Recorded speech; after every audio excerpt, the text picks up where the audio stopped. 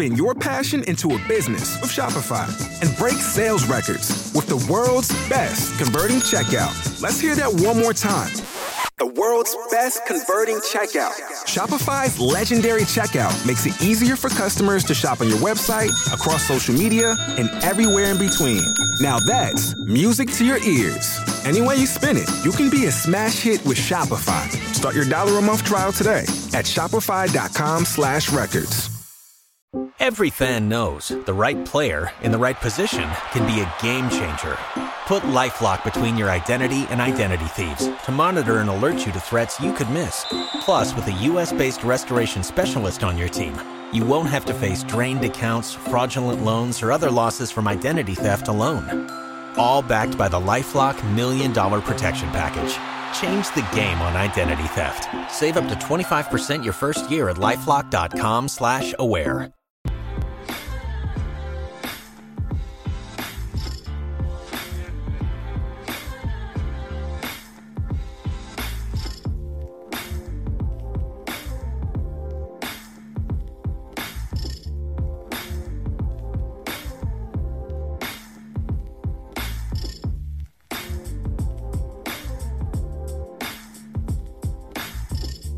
Welcome back, everyone.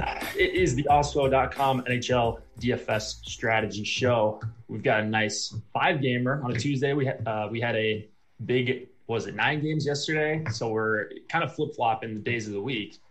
Shorter slate on Tuesday, bigger slate on Monday. And I'm joined by Slim Cliffy, Michael Clifford. How did your Monday night slate go? Probably about as well as anybody else that had 0% Carolina won, because that line absolutely throttled last night. I think it was 4 goals and 6 assists in total. So you either had Carolina won or you were scraping to the cash line. Yeah, I was not scraping to the cash line. I also didn't have much Carolina won, so it did not work out for me. I think it was my worst ROI of any slate. And I like the spot for Carolina, but like they were just so split between their 3 lines, like pretty balanced.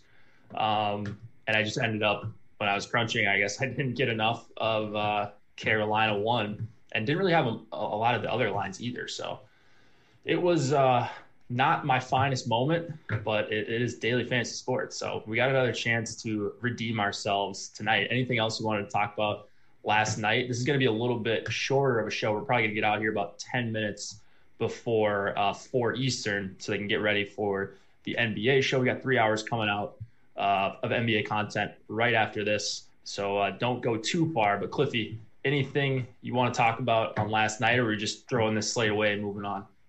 I mean, I think there's some things worth talking about, like Toronto, just that historic collapse against the Sens. Up 5-1 with 21 minutes left in the game, and then losing 6-5 in overtime. Ottawa can score. That's one thing that we should probably take away from that game, is that they can score, and they have more scorers than just Brady Tkachuk. Like, I know they're kind of a punching bag defensively, but it's a nice little reminder that they still pack some offensive punch, particularly in the division that they play in.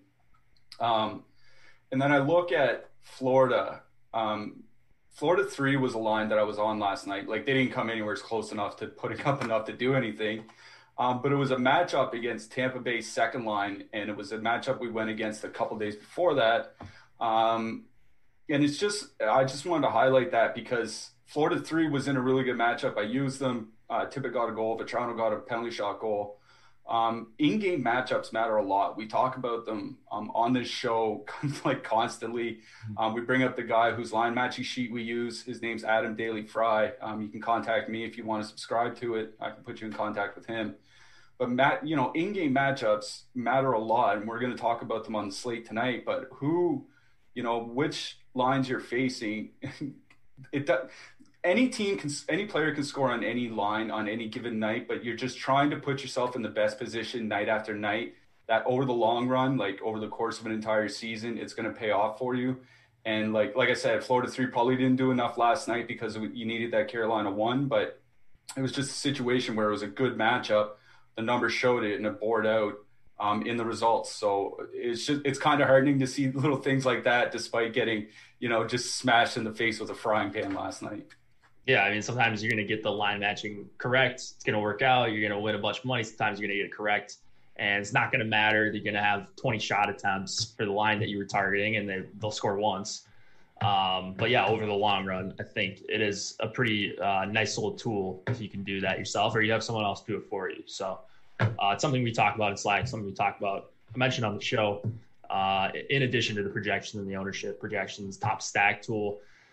If you guys have taken a look at the top stack tool today and the ownership, you're going to see one line garnering a lot of attention, and we'll get right into that. But that is a few games in. So before we started off, if you guys could drop a like, that helps us out a ton, as does a subscription to our YouTube channel. If you want to subscribe, get access to the projections, ownership projections, lineup builder, top stacks tool, and the premium Slack that we always talk about. Osmo.com/join is where you're going to want to go. Try us out for a week. $11.95 for an NHL weekly pass. Feel free to DM me if you got any questions on that. My Twitter handle is right below me. Islanders Sabres, another one we saw last night. This is kind of a weird slate overall. A couple teams coming back from very long layoffs. A game that we saw last night, and this one, 3.0 implied total for the Isles, 2.5 for the Sabres. I believe the exact same as what we had last night. And then it was supposed to be Ilya Sorokin for the Islanders. We got an audible 20 minutes before lock. It was Varlamov. The likely goalie is Sorokin again tonight, and it's possibly Carter Hutton going for the Sabres. It was all Mark last night. So this is kind of a game time decision as far as who's going to be in net. Anything that you saw from this game last night that you're looking to target and double down on this evening? Yeah, I think the one thing that stood out in that game was just kind of how Buffalo played. And I think it's a nice blueprint for tonight as well, with Minnesota and New Jersey coming back off their respective layoffs. Remember, Buffalo was a team that also had a COVID breakout. They were off for 2 weeks. Last night was their first game in 2 weeks.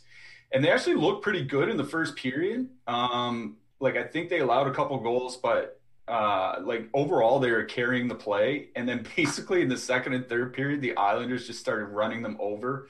And I got to think part of it is conditioning, right? Like, part of the NHL's COVID protocols is that when a player goes into the COVID protocol, they're not allowed to work out, like, let alone skate with the team or anything like that. They can't work out on their own.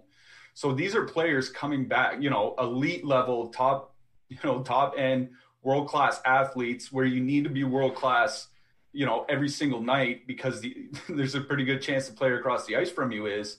And if you're not that, you're probably going to have a bad time. And I think we saw that last night with Buffalo. Like, they had that short burst of energy that they had stored up because they haven't played in 2 weeks, but they don't have the conditioning for a full 60. And I think that's kind of illuminating, again, for Minnesota and New Jersey tonight. We'll get to those games later.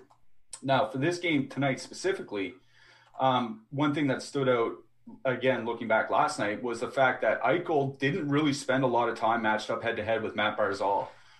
In fact, I went over to shiftchart.com, which is a nice resource to look at head-to-head matchups if you want to start doing stuff like that on your own. And Eichel and Barzal only went head-to-head for 6% of Eichel's total ice time, which means they didn't match up at all. Like, they're basically ships passing in the night, right? Like, going to change or something like that. Like, there's a genuine effort to get Eichel against the second and third line from the Islanders. Now, that would probably be a good thing if Anthony Beauvillier was still out of the lineup, but it looks like he's going to be back for the Islanders. Now, the question is where Beauvillier plays. It's whether he goes to the second line or down the lineup, because he hasn't played in a while, pardon me. So I'm actually more interested in the Islanders' second line here tonight, Nelson and Eberle, as kind of like a little filler. Because if Eichel and Hall, I'm assuming Eichel and Hall and Reinhart are going back together.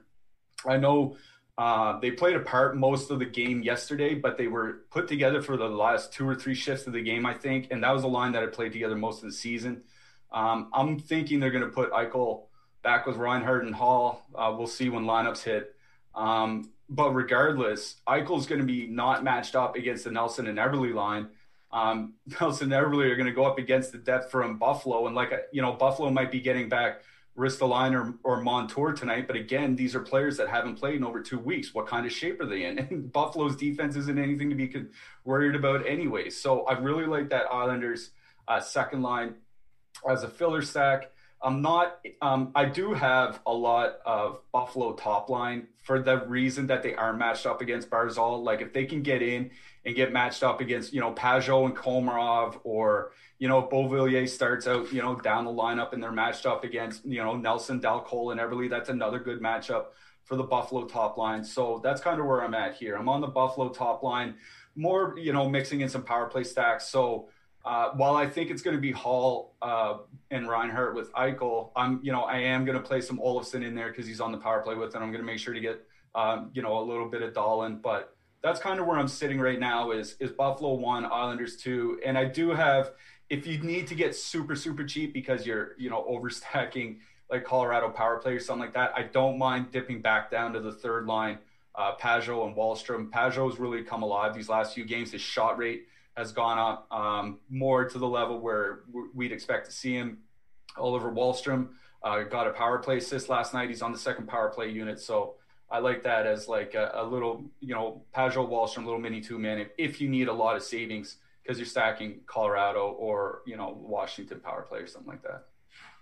Yeah, I think a couple lines in play, maybe even 3 lines in play for the Islanders. You mentioned the second and third line. If Beauvillier slots in on the second line with Nelson and Everly, I really like that. That's one of my favorite fillers. I think that could potentially be a low-owned combo, although it looks like some sites have them, like Beauvillier penciled in there in Dalcol's spot and Dalcol slotting down into the third line. So I think the most important thing for this game is, as it is for most games, especially at the start of the slate, when you can redo your lineups 20 minutes before lock, is just to make sure you've got the correct combos. So, if Hall and Eichel were back together, that's something I'd very much be interested in with Reinhart or Olofsson. You might get Skinner bumped down to the third or fourth line, as we've seen him for the most part when he's been in Buffalo. So if they stack up that Buffalo top line, I would definitely be interested in that. That could be another potentially low-owned trio of players. And might, let's see, that's like right around the price that Pitt 1 is. Doing quick math here. If you go Eichel, Reinhart, and Hall, that's even more expensive than Pitt. Is that right? Yeah. 5 plus. Yeah, it's like 20,500 or something like that. Yeah. So, I mean, it's not as like juicy of a spot, but it's going to be much lower owned, and you would get a similar roster construction as the abundance of people that are going to be playing Pitt 1 tonight. So like some Buffalo 1, especially if they put that together. If they start out with Stahl, Hall, and Reinhart, that looks like a pretty low owned line. And I'd be willing to go to some of that as well. I think that's all I've got for this game. It's not a game I'm super excited about, but anytime you can get like unique line combos or like late news on a short slate, especially, I'm more likely to swap to the late news, regardless of how much I like the spot. The one guy I wanted to mention is $2,500 Matt Irwin. Are you in on that? It's not a bit. I actually last night, didn't he? Yeah, he got the bonus like right away. I think he got like 4 blocks only. Yeah, but okay. So here's the thing: I imagine some people are going to be in on Irwin. I'm in on Henry Jokiharju. He was Irwin's defense partner, played as many minutes as he did, and I think he's just a way better defenseman. I think he's a good puck moving defenseman. So, I mean, I'm not going to complain about either of them, right? Like we're looking at $2,600 defensemen. If like either of them playing 22, 23 minutes is a great play. So, yeah, I'm with you. A couple things I wanted to mention. One was Noah Dobson only played 15 minutes last night. Looks like he might be starting to fall out of favor a little bit with the Islanders, so watch Dobson's ice time. And the other is Carter Hutton is probably starting for the Sabres. And high danger save percentage is something we look at for goalies because it can correlate from year to year, and it can kind of show you how good a goaltender really is. His high danger save percentage over the last 3 years is worse than Jimmy Howard and Braden Holtby. So that kind of lets you know what kind of level goaltending the Sabres are going to be getting tonight. So don't be afraid to play some Islanders. I think we're good on this game. Let's go to the Devils and the Rangers. 2.6 implied total for the Devils, 3 for the Rangers. Probably Scott Wedgwood going up against Shesterkin for the Rangers. Rangers without Artemi Panarin. And then who's the other? Is it a defenseman that they're missing? Yeah, DeAndre Miller. Miller. Okay, Miller. So he was like a mid-salary guy, another guy. I guess I'm just slamming more Matt Irwin, though, or Yoki Haru if you're Cliffy. Blackwell going to be on the top line, at least to start with, it looks like, with Zibanejad and Kreider. Strome, Lafreniere, and Kakko as your second line with no Panarin. And then the Devils, I feel like they haven't played in like 2 full weeks, I think, maybe even more. Same with Minnesota. We'll talk about them a little later, but I'm seeing the lines as Hughes, Jesper Bratt, and Andreas Janssen. And then Palmieri on the second line, Miles Wood on the third line. Not a whole lot to love on this Devils side. Is there anything you like in this game overall? I mean, Jesper Bratt, 2,500 top power play. I was looking at our ownership numbers, and I was wondering why Jesper Bratt was at 13% ownership. Yeah. And I was like, okay, he's on the top line, top power play unit, 2,500. Okay, that makes a little bit of sense. One thing I was surprised by was our ownership projections for Mika Zibanejad, because I thought Zibanejad was going to be in Crosby's spot, and Crosby and Zibanejad's. Like, we still have Zibanejad high. He's at 25%. But, like, everything I like we talked about earlier about teams returning, the Devils have only had a couple practice days. I don't know if Jack Hughes has practiced with the team yet. Maybe yesterday. They did some power play practice yesterday. But that's, like, literally it. Most of these guys have only had 1 or 2 practices together with no workouts for 2 weeks. So, again, you know, as much as I don't want to go towards the chalk, I don't know how we don't go towards the Rangers here. I mean, the other side of that is that if you don't want to play the Rangers, you should probably play Mackenzie Blackwood in net. But you said Colin Blackwell starting on the top line. It's something that makes me furious. I talked about this on Twitter. It's like Pavel Buchnevich always gets the short end of the stick. He's always the guy that gets pushed down to the third line for some reason, and it's infuriating.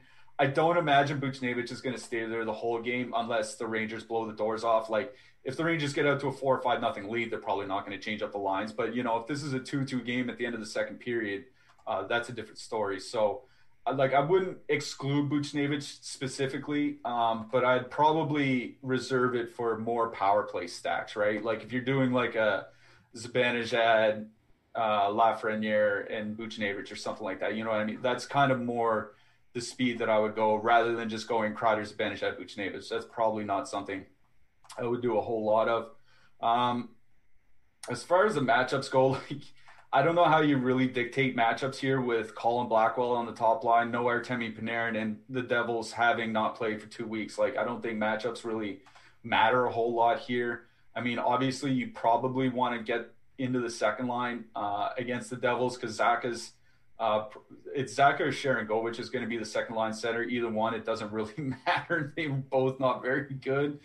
So I don't really think that there's a whole lot to worry about defensively from that Devils second line. So I am focusing more on the Rangers second line. Strome, Kakko, Lafreniere.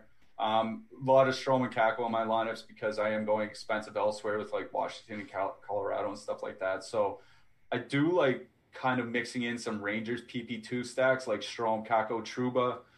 Phil DiGiuseppe, I think he's getting some power play 2 times. So if you want to be a little bit different and throw him in instead of Kakko, I'm fine with that. But that's kind of where I'm going with this. I'm staying away from the Devils completely other than Blackwood and net.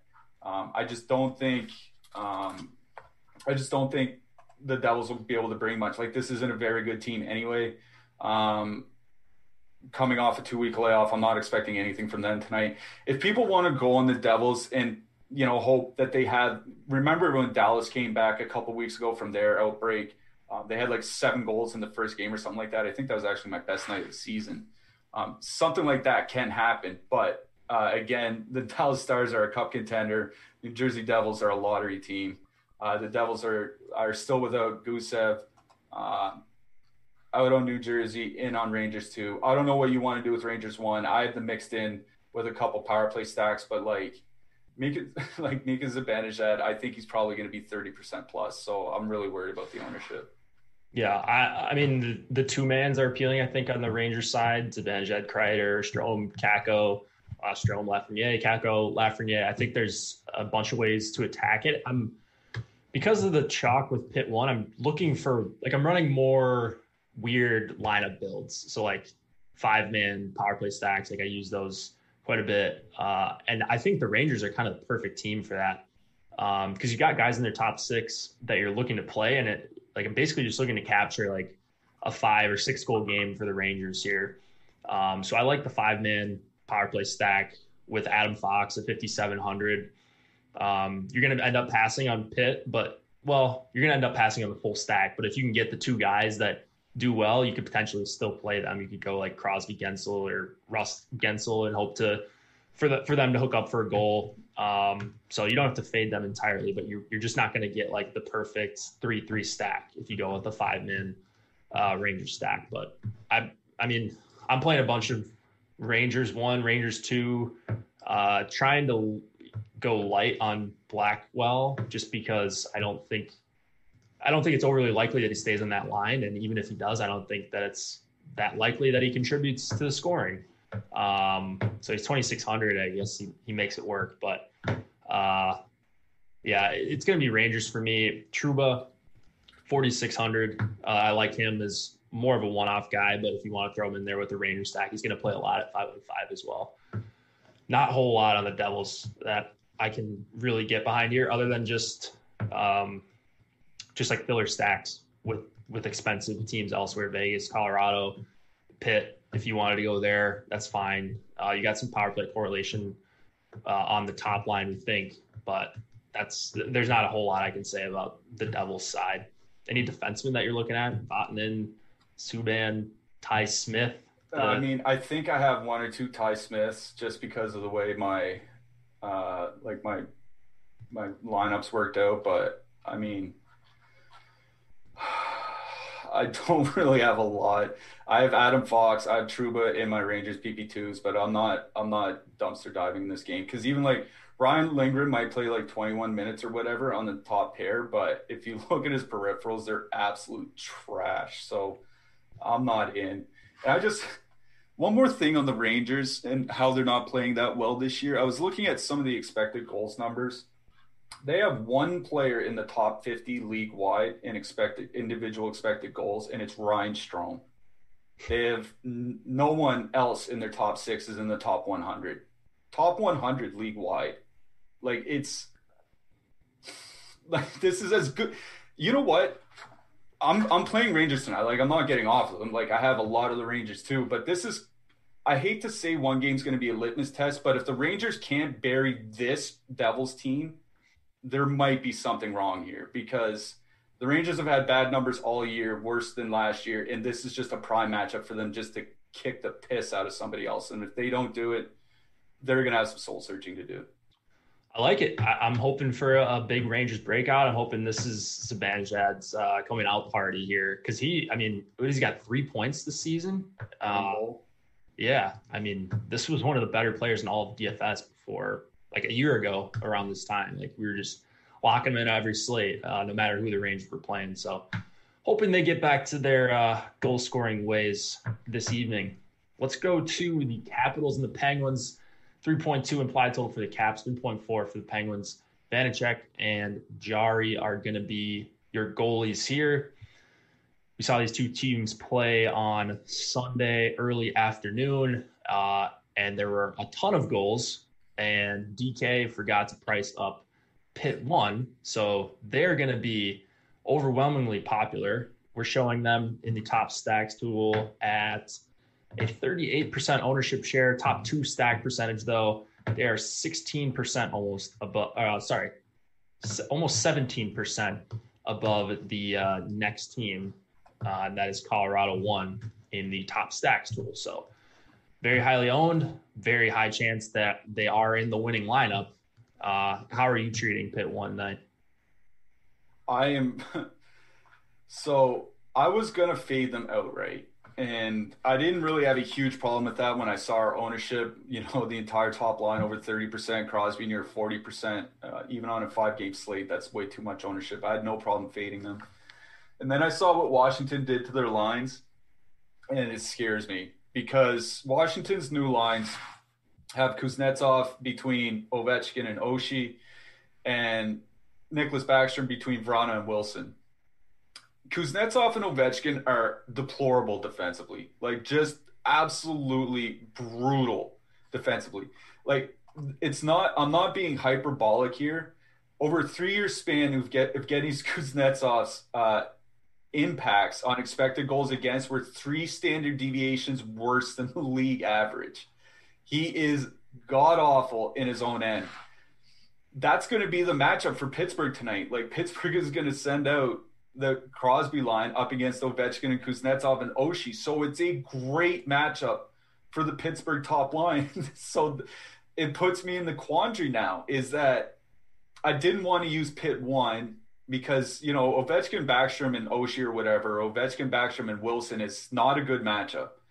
Ovechkin, Kuznetsov, and Oshie is a way better matchup for Pittsburgh. So, I'm honestly torn on what to do here because I think if you want to play Pittsburgh, you probably have to have them, at least in the third of your lineups, right? And do I want to go that heavy, if not heavier, on a line when we have Vegas 1, Colorado 1, Washington 1, also on this 5-game slate? Like I'm probably going to just cross my fingers and hope Pittsburgh doesn't do anything tonight or does minimal, like maybe gets 1 or 2 goals. Like I'm probably just going to stay off Pittsburgh 1, but I just want everybody to know that, I think it's going to be a good matchup. You never know until you see them on the ice. And the line combinations for Washington don't have a big sample, either of them going back years. These lines are pretty much brand new. I just think it's a good matchup for Pittsburgh 1. So, I would not begrudge anybody for playing them, full stacking them, one-offing them, doing whatever. It's a good line in a great matchup. I'm just fading them because I don't want to play a 30 to 40% line because when I do that, I usually probably have to put them in about half my lineups, and I'm not playing 50% Pittsburgh 1 when they have a terrible power play. I'm just not doing it. So, I'm fading Pitt 1. If I were playing 150, I would be coming in underweight on them. I'm way in on Washington 2. That's the line I'm targeting out of this game. Pittsburgh's second line has just been god-awful this year. And, Washington 2 is not going to see them the whole night, but they should see a fair mix of them. And Backstrom, Vrana, and Wilson are probably just going to run them over.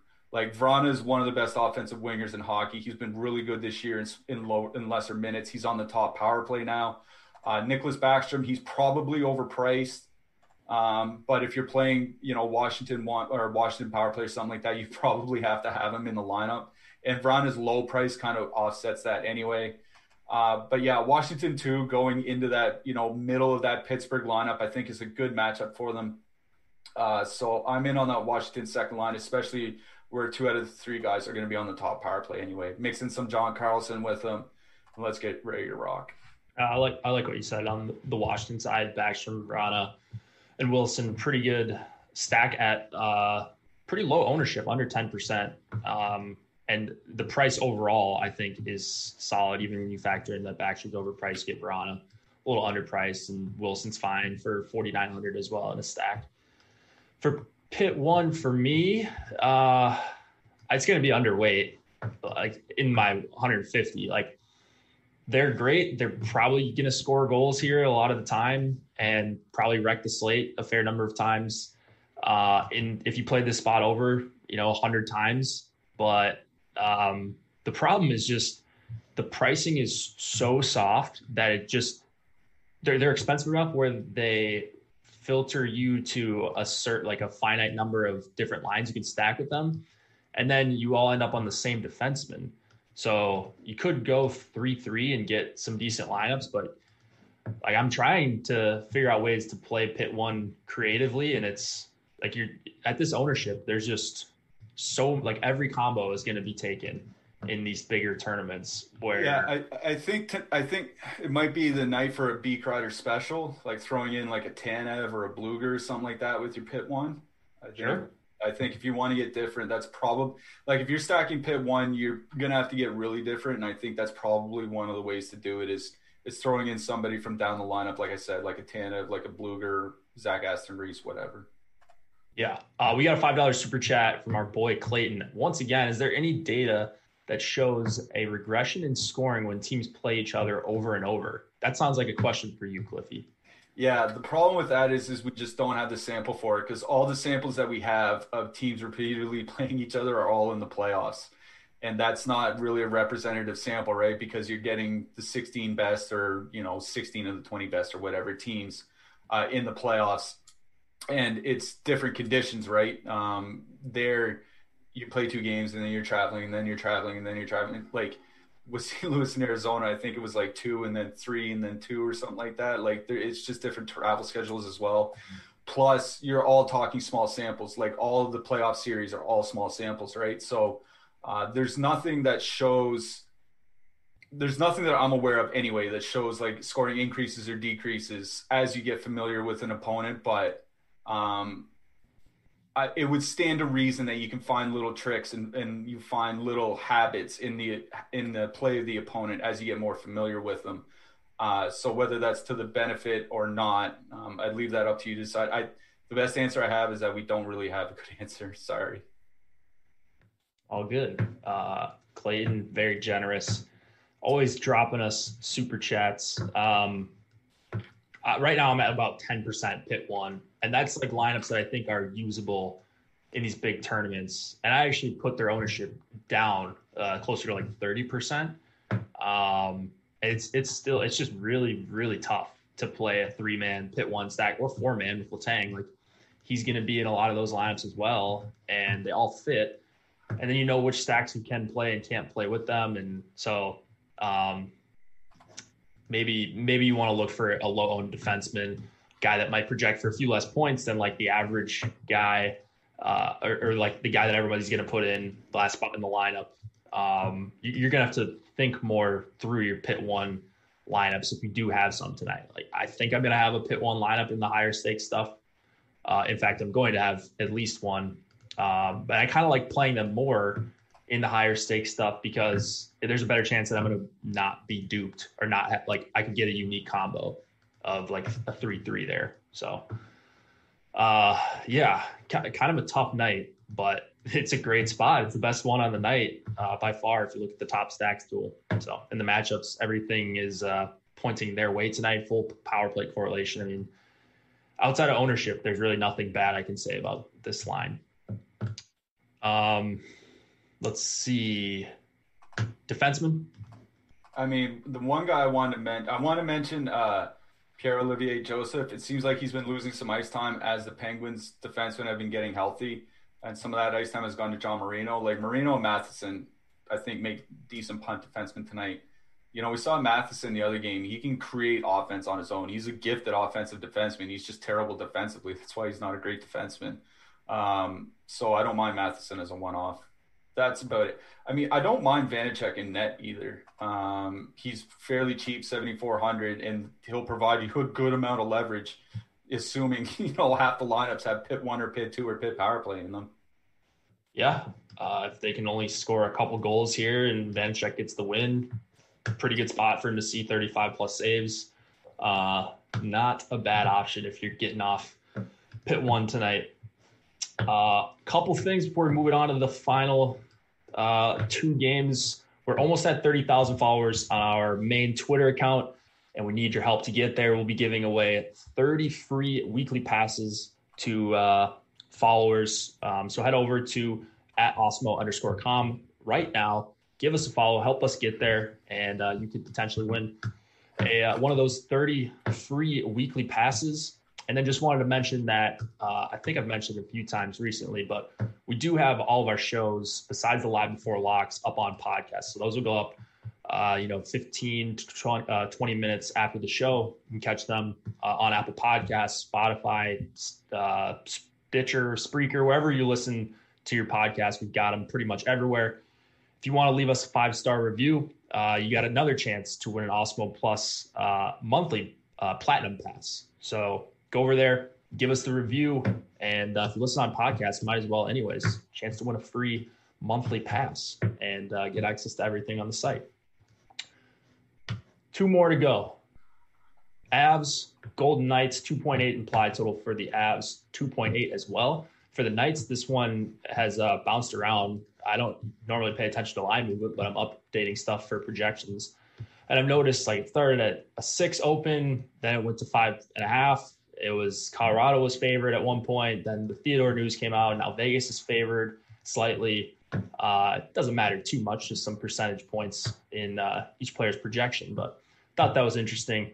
Grubauer and likely Fleury. I don't think Leonard is ready just yet. And then I think I just mentioned it, but Shea Theodore expected back and was running top power play in practice this afternoon. I guess it's probably this morning in Vegas.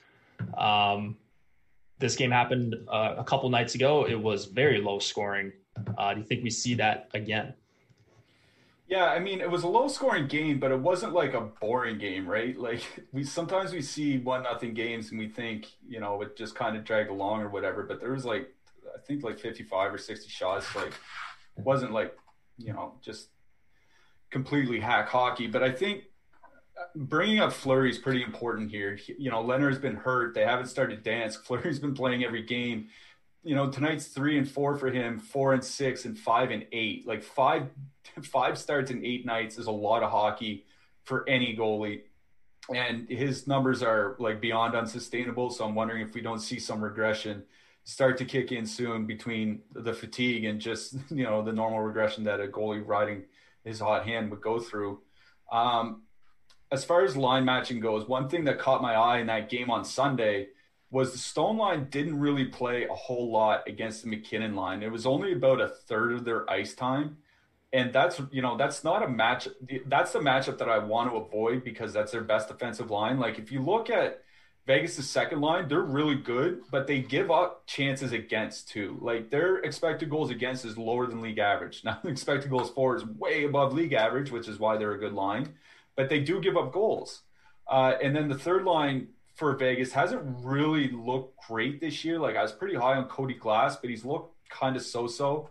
And then, Keegan Kolesar comes in. It's just kind of a mess on that third line right now. So if they're going to keep Stone away from McKinnon and McKinnon's going to get that second and third line from Vegas, no, it's not a good matchup, but it's only a 5-game slate. And if McKinnon comes in at low ownership, just looking at his ownership now, we have him at 17, which is less than half of Crosby.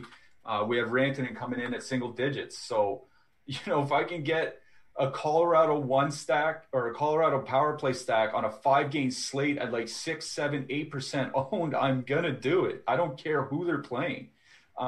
So I have a fair amount of Colorado here tonight.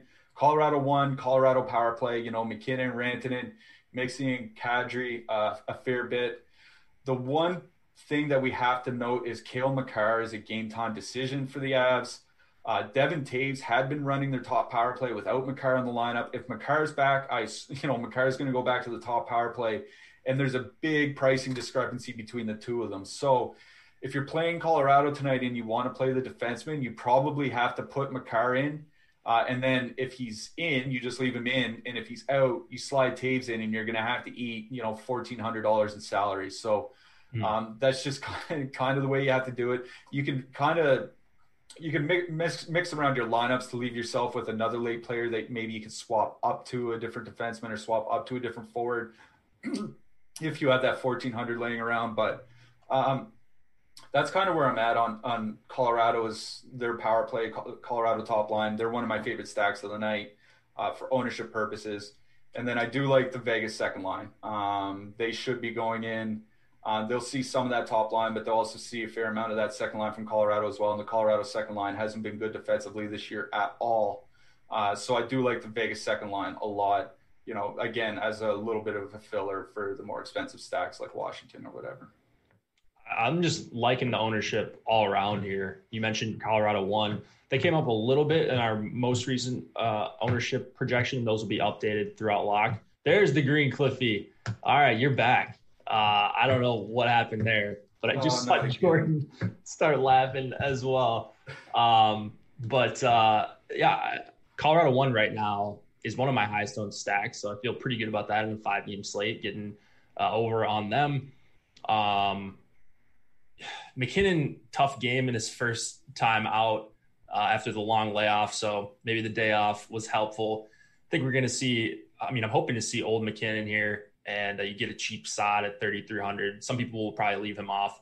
Or you could go Colorado power play stack with Makar. I'm probably going to leave Makar in and then just swap down and figure it out from there, because the way I was thinking about it is if you're playing Colorado 1 here, you're basically fading Pitt 1. So you might as well have like the onslaught with Makar in there and then drop down to Tays and figure out the rest of your lineup with the $1,400. But you're going to get a low owned Makar if he does play, because a lot of people are going to assume he's not playing.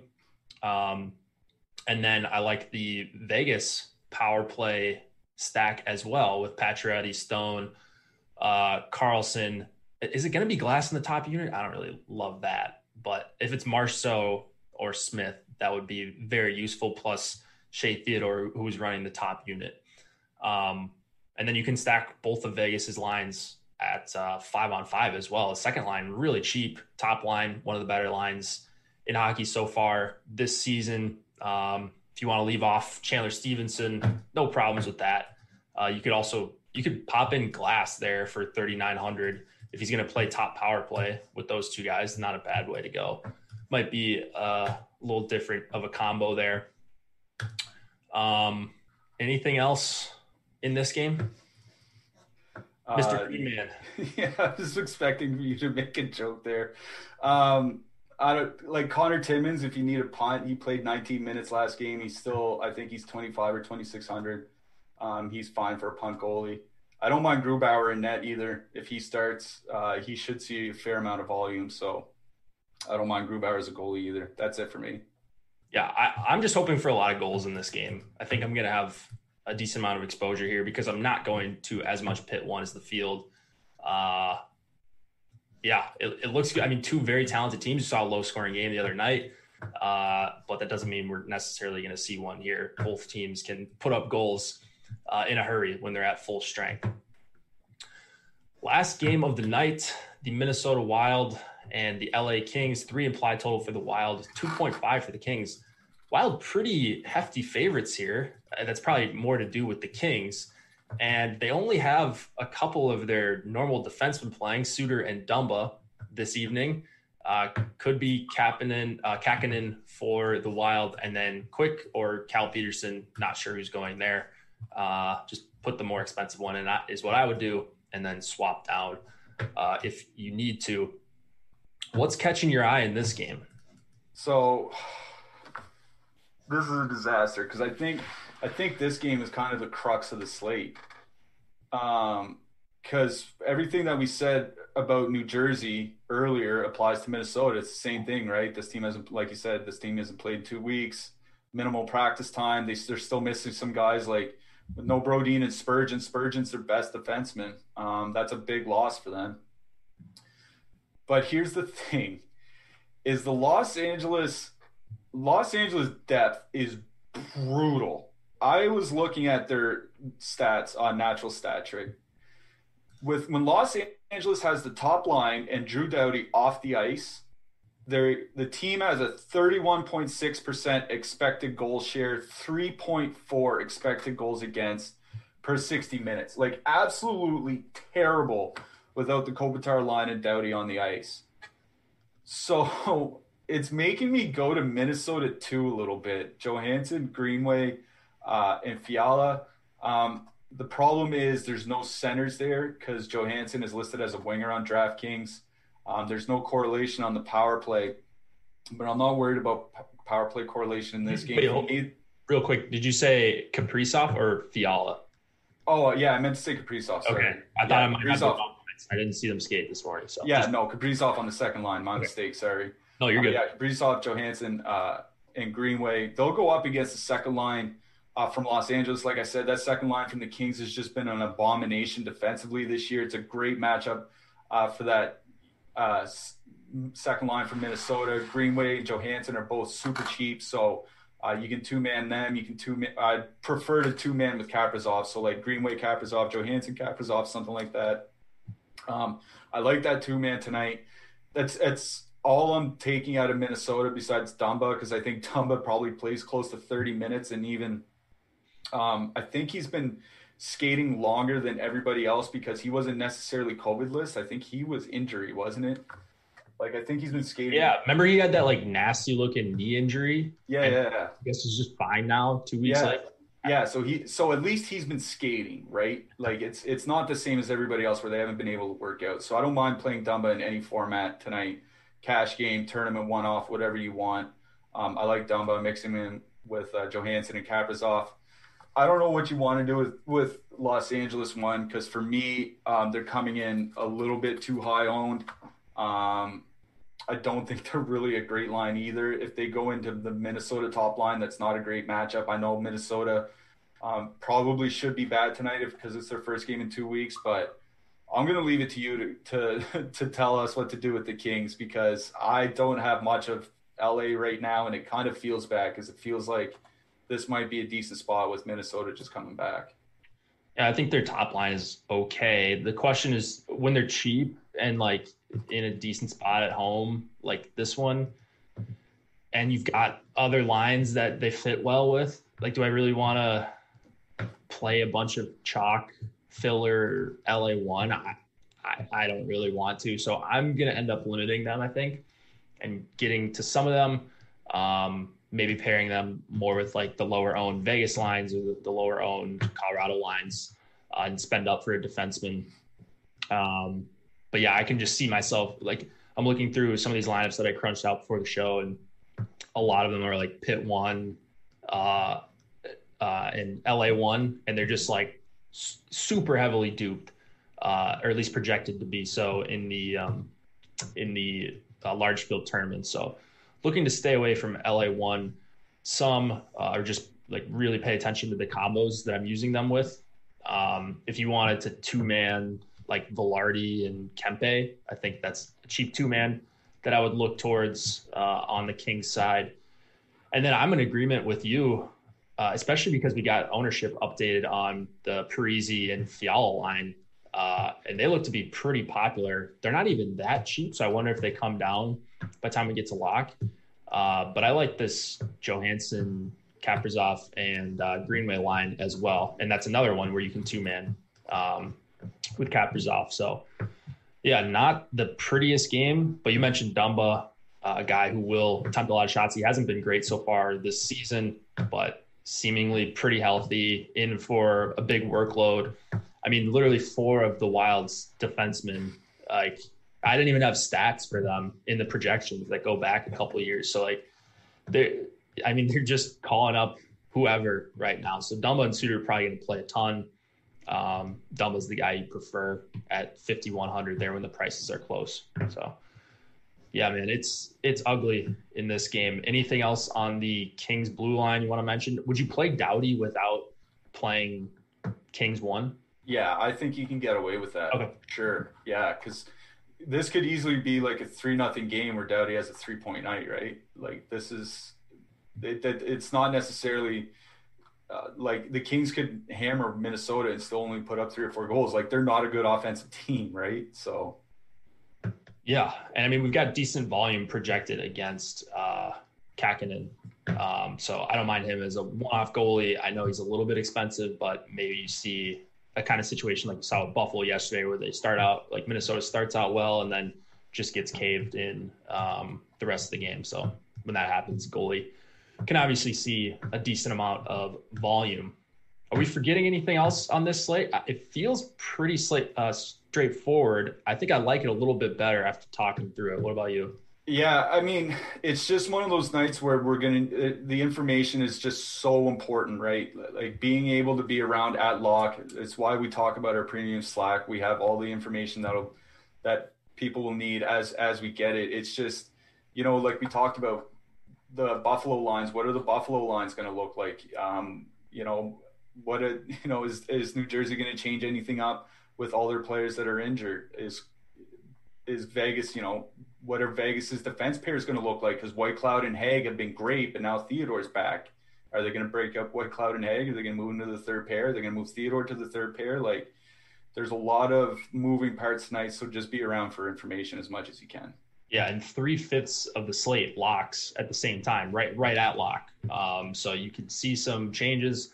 We see it every night. Like, guys that aren't playing are owned in these tournaments, like maybe only 2-3%, but like you're playing closer to rake free if you get some of this late news and you can react to it. A lot of people are not doing so. So just be around, be in Slack. If you want to join, awesemo.com/join, or just hit me up if you got any questions about the packages. Listen to us on podcast. This will go up in about 15 minutes or so. Thanks to Jordan for producing. It will be Cliffy and Josh tomorrow, I believe, breaking down another nice slate. So good luck until then. See you guys soon. Good luck, everybody.